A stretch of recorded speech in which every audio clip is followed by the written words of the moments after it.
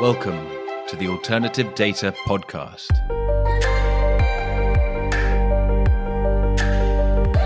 Welcome to the Alternative Data Podcast powered by Exabel. I'm Mark Fleming-Williams. In this episode, I speak to Cameron Brandt, Director of Research at EPFR. EPFR is a long-standing provider of fund flows data, and in our conversation, Cameron and I track its development from post-Soviet Eastern Europe in the 1990s onto the global stage today. On another note, thank you to those who attended our event in London last week. It was great to see representatives of various hedge funds, major investment management firms, and alt data providers in the audience, including EPFR, in fact. As another date for the diary, I will be speaking at the HFM European Quant Summit on November the 17th. Details in the episode links.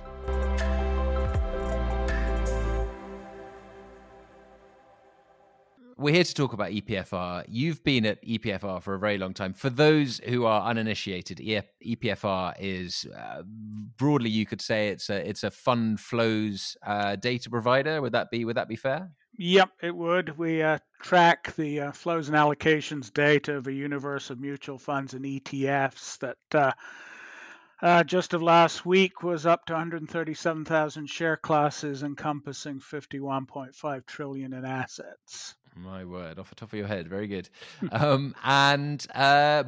let us, so EPFR is one of those companies which is an alternative data provider today. It might class itself that amongst many things, but it is much older than alternative data. Right. So why don't we perhaps go back and kind of introduce the subject from there in terms of where EPFR comes from and approach alternative data from there? Does that make sense? That makes sense.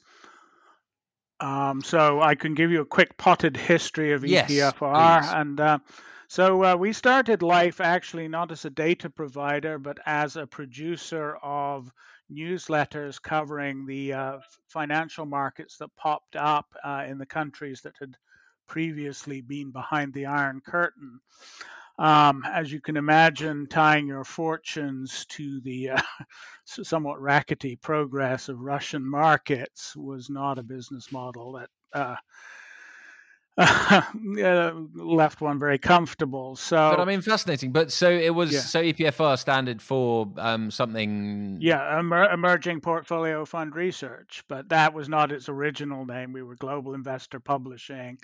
Was there a boom of interest in those countries immediately after? Yes, followed by some fairly spectacular busts in interest.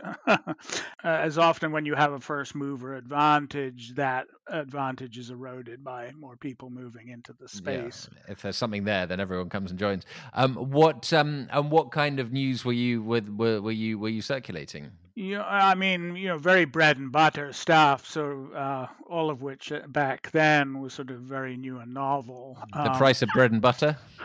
Well, more the price of sort of debut issues in stock markets. The general health of companies that were listed. And sort of growing sophistication of the instruments they were using to suck in foreign capital. Yeah. Okay, cool. So it started off as being it probably was the kind of the sexy, it's the Silicon Valley of the day in a way, because it was the sexy place to be, I'm sure. And so then how did it evolve? Well, along the way, we brought on board a fellow called Ian Wilson, who had developed a small but good database, basically of emerging markets equity funds, and had started to, explore aggregating their flows and allocations data. What we found, A, was that there was something there, and B, that it was very scalable. And then C, with the the iterations in the late 90s with the Russian financial markets, as I said, we really needed a new business model. So we rotated our focus to this database, which Ian had started in 1995. And that rapidly became the raison d'etre for EPFR. So the EPFR guys and girls had access to data on fund flows in the emerging markets? Where were they getting this data from? Well, the same way we have gotten it all along, which is frankly handshake deals.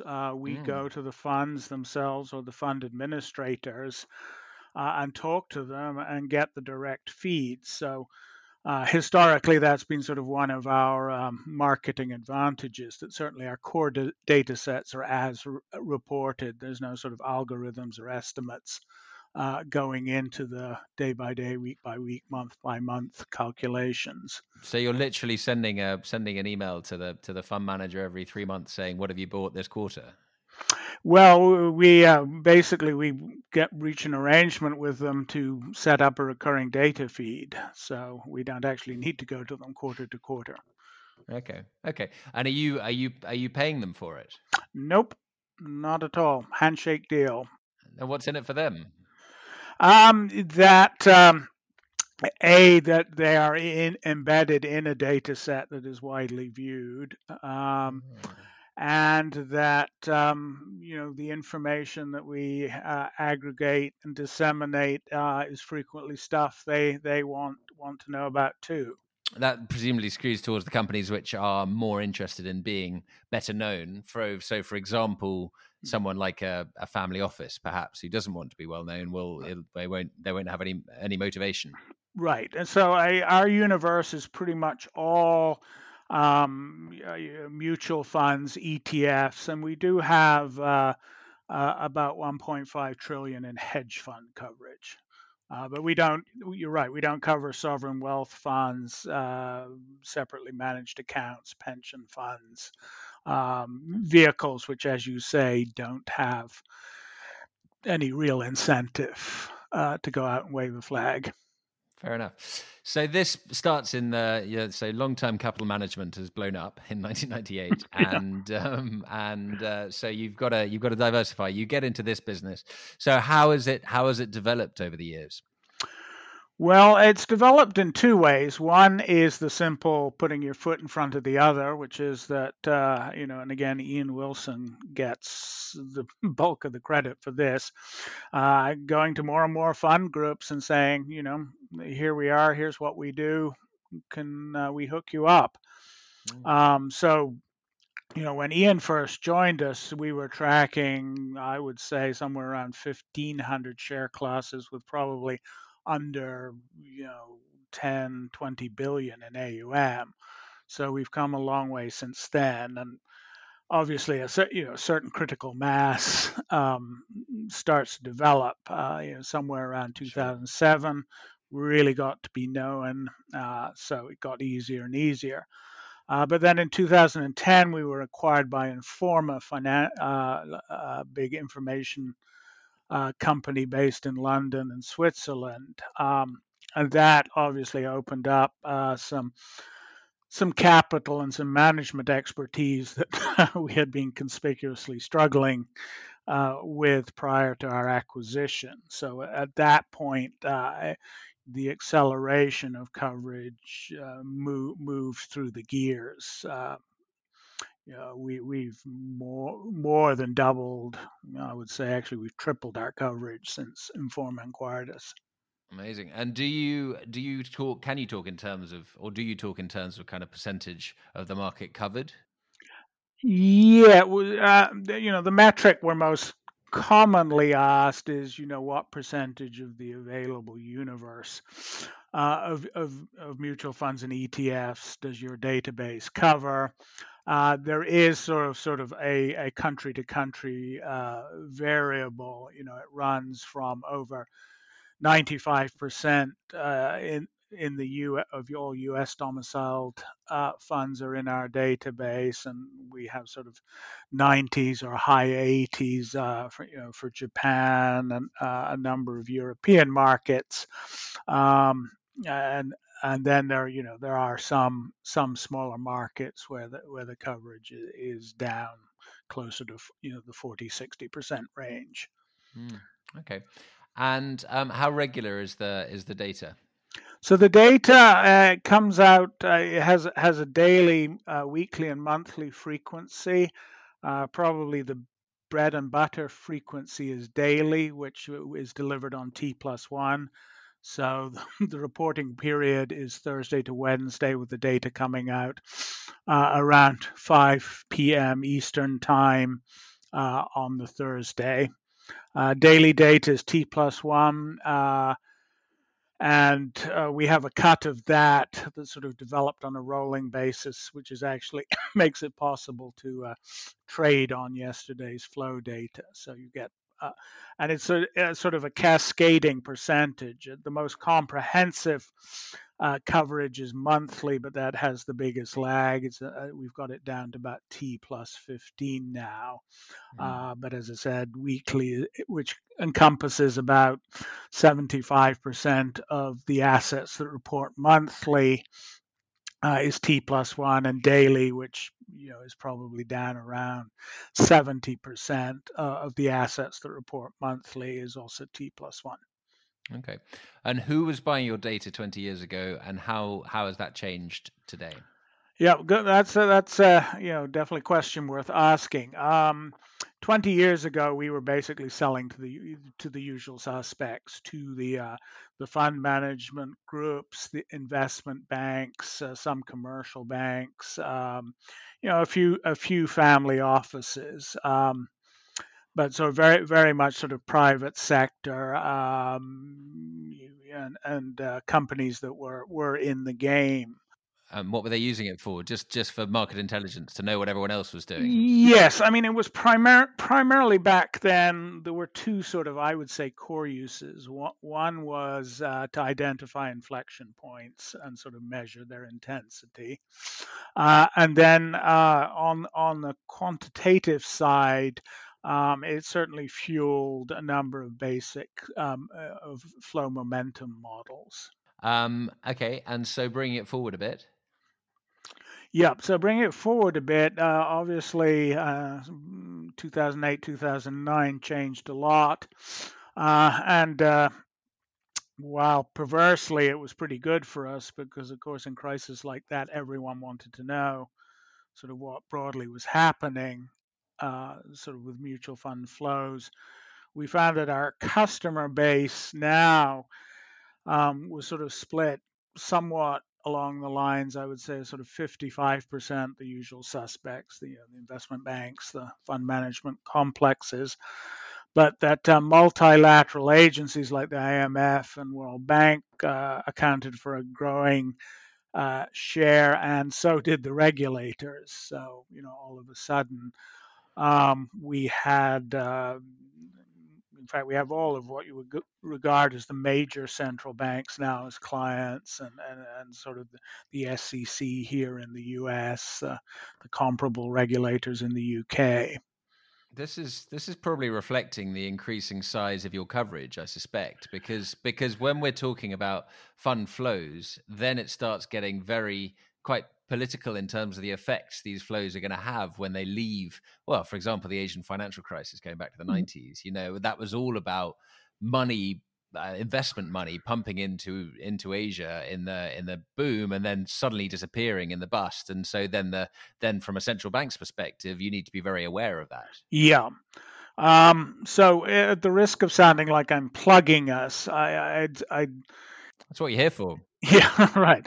No, I think the reason that we have got this penetration with people who aren't sort of using us day to day on a trading basis is that mutual funds, one of their characteristics is that their sort of general structure, operating principle, and regulatory framework is very consistent over time and even over geography.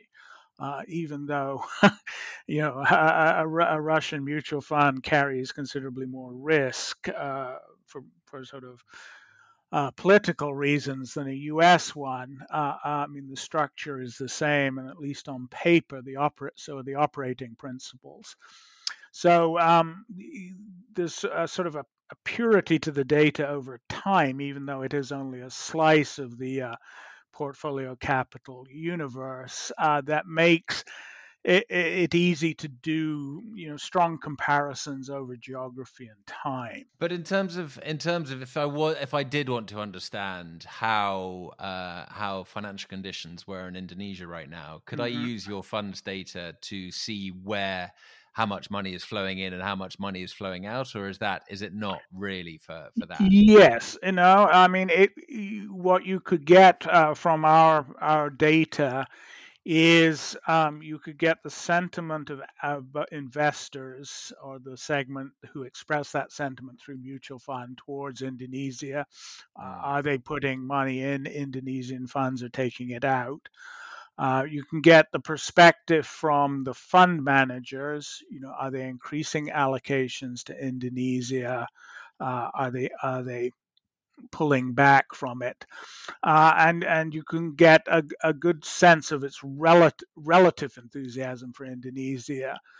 Sometimes money's coming out of Indonesia, but and Indonesian funds, but it's driven by the fact that sentiment towards the whole region has taken a turn for the worse.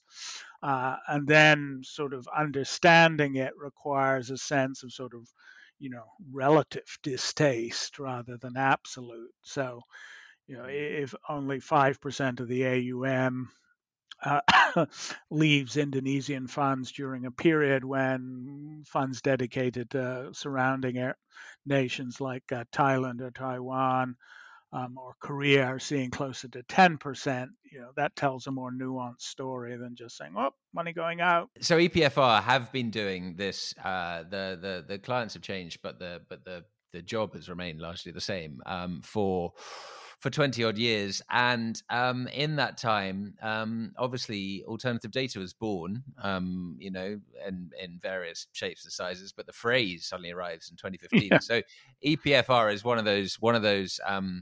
Companies which has been doing this for a very long time and suddenly discovers it has a name for what it does.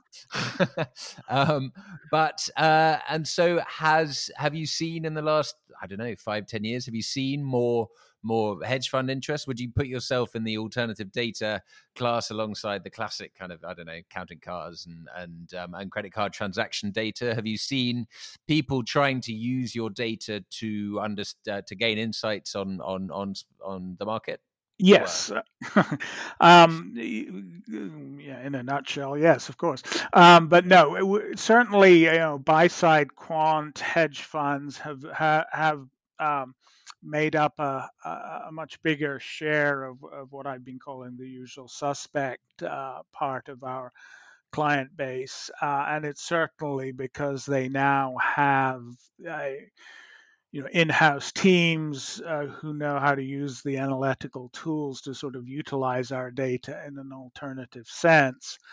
What I say about our data, because we have been, as you rightly pointed out, sort of doing something similar, though more and more granularly as we progress. But our bread and butter is very much the same as when we set out, that there is a spectrum of alternative data, and ours sort of sits on the conservative end of the spectrum.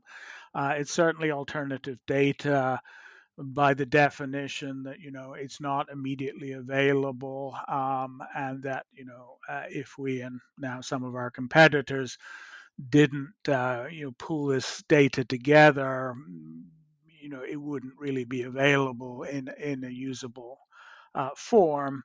But it's also, partly, I think, because of our success in getting it out there. It is, certainly not proprietary in the sense there are quite a few people using it.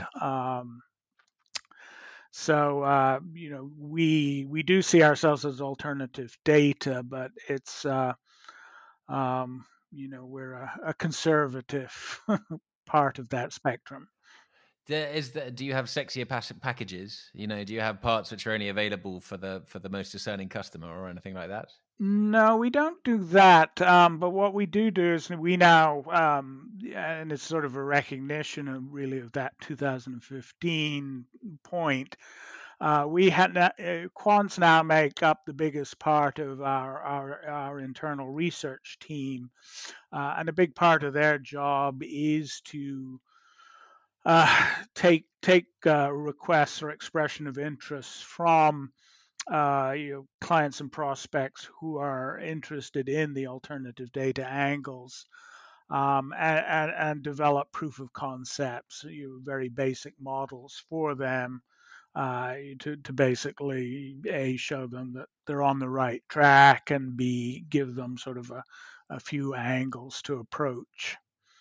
Do you feel so? For example, right now there's a lot of interest in retail investors and where they're focusing, and the chatter on the Reddit notice boards and stuff. So you can try and understand, try and get ahead. I mean, mutual funds tend to obviously move a little bit more slowly and a little bit more predictably. So you're probably going to be less of a surge. But do you think potentially someone being creative with your data might be able to kind of gain an edge in terms of understanding where things are going before anyone else does? As a matter of fact, before the alternative data intruded on the conversation as much as it has, we've certainly for over 15 years been filtering the basic flows and allocations data, according to whether it's going into retail or institutional share classes. As you say, the retail investors who tend to utilize mutual funds tend not to be kind of the edgy ones who try and short silver over the weekend, or load up on meme stocks before breakfast. But um, retail versus institutional has been a long running theme, certainly in terms of the utilization of our data. I will say that way before what we saw last year and this year, many of our institutional clients regard it as a screaming contrarian signal when retail interest in certain areas and fund groups starts to pick up. Mm. The fact that you're, and I may have picked up wrong, but I feel like you're mentioning perhaps quantitative funds more than discretionary hedge funds. Would that be fair? And if so, would that be fair? Well, as I said, hedge funds currently, in terms of coverage, account for about 1.5 trillion of 51.5 trillion in overall coverage. Mm. So, though we're getting our feet wet with them, they're the tail rather than the dog at the moment in terms of how we sort of look at things very broadly. In terms of usage, sorry, in terms of the clientele. In terms of the clientele, yes, there's certainly a growing part. But yes, more for them, it's more the quantitative opportunities that they're interested. Whereas a lot of our traditional clients, in addition to getting signals out of the data, the other use that it has, and this is obviously not sort of an alternative use, is that because pretty much anyone who's financially literate has at least some sense of mutual funds. Sort of creating a narrative that's sort of pinned to their flows and allocations data is very comprehensible. It's an easy to understand framing of issues or trends that they want to highlight. Okay. Um, Is there so what's ahead? I mean, perhaps it's going to be, perhaps it's not up to you. Perhaps it's up to the which of the new customers to take an interest, because the product isn't changing. It's who buys it that's changing. So what's next? The royal family, or who's Yeah. the next? Who's the next people to take an interest? Right. No. You phrased the question well, because certainly one of the things that is happening is that those responses to individual, queries from individual clients and prospects, and the use cases and work we do for them sort of informs the development, where we go with the database. I would say that if I had to sort of describe what's going on at the moment, it's that we are constantly sort of evolving new lenses that allow you to sort of see the alternative qualities, inherent within the general database. A very simple one is that we had SRISG filters on our flows well before sort of the rest of the industry. Sorry, Cameron. SRISG? Oh, yes, it's sort of socially responsible investing Okay. and environment, ESG. social, and Got governance. it. Yeah, Yeah. Okay. very hot.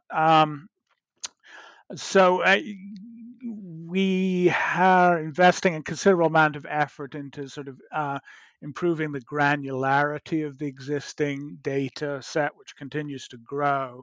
So expanding its size and depth and the ability to mine it in finer and finer trenches would be my description of our general direction at the moment. We periodically have discussions about sort of radically altering focus, but you know, It never happens. well, the way we've been doing it is instead of kind of uprooting our core business, it has been to sort of take on carefully curated partnerships. So, for the moment, that strategy has worked well. Fantastic. Well, Cameron, I think we have explored the EPFR model for over its 25, 20 odd years.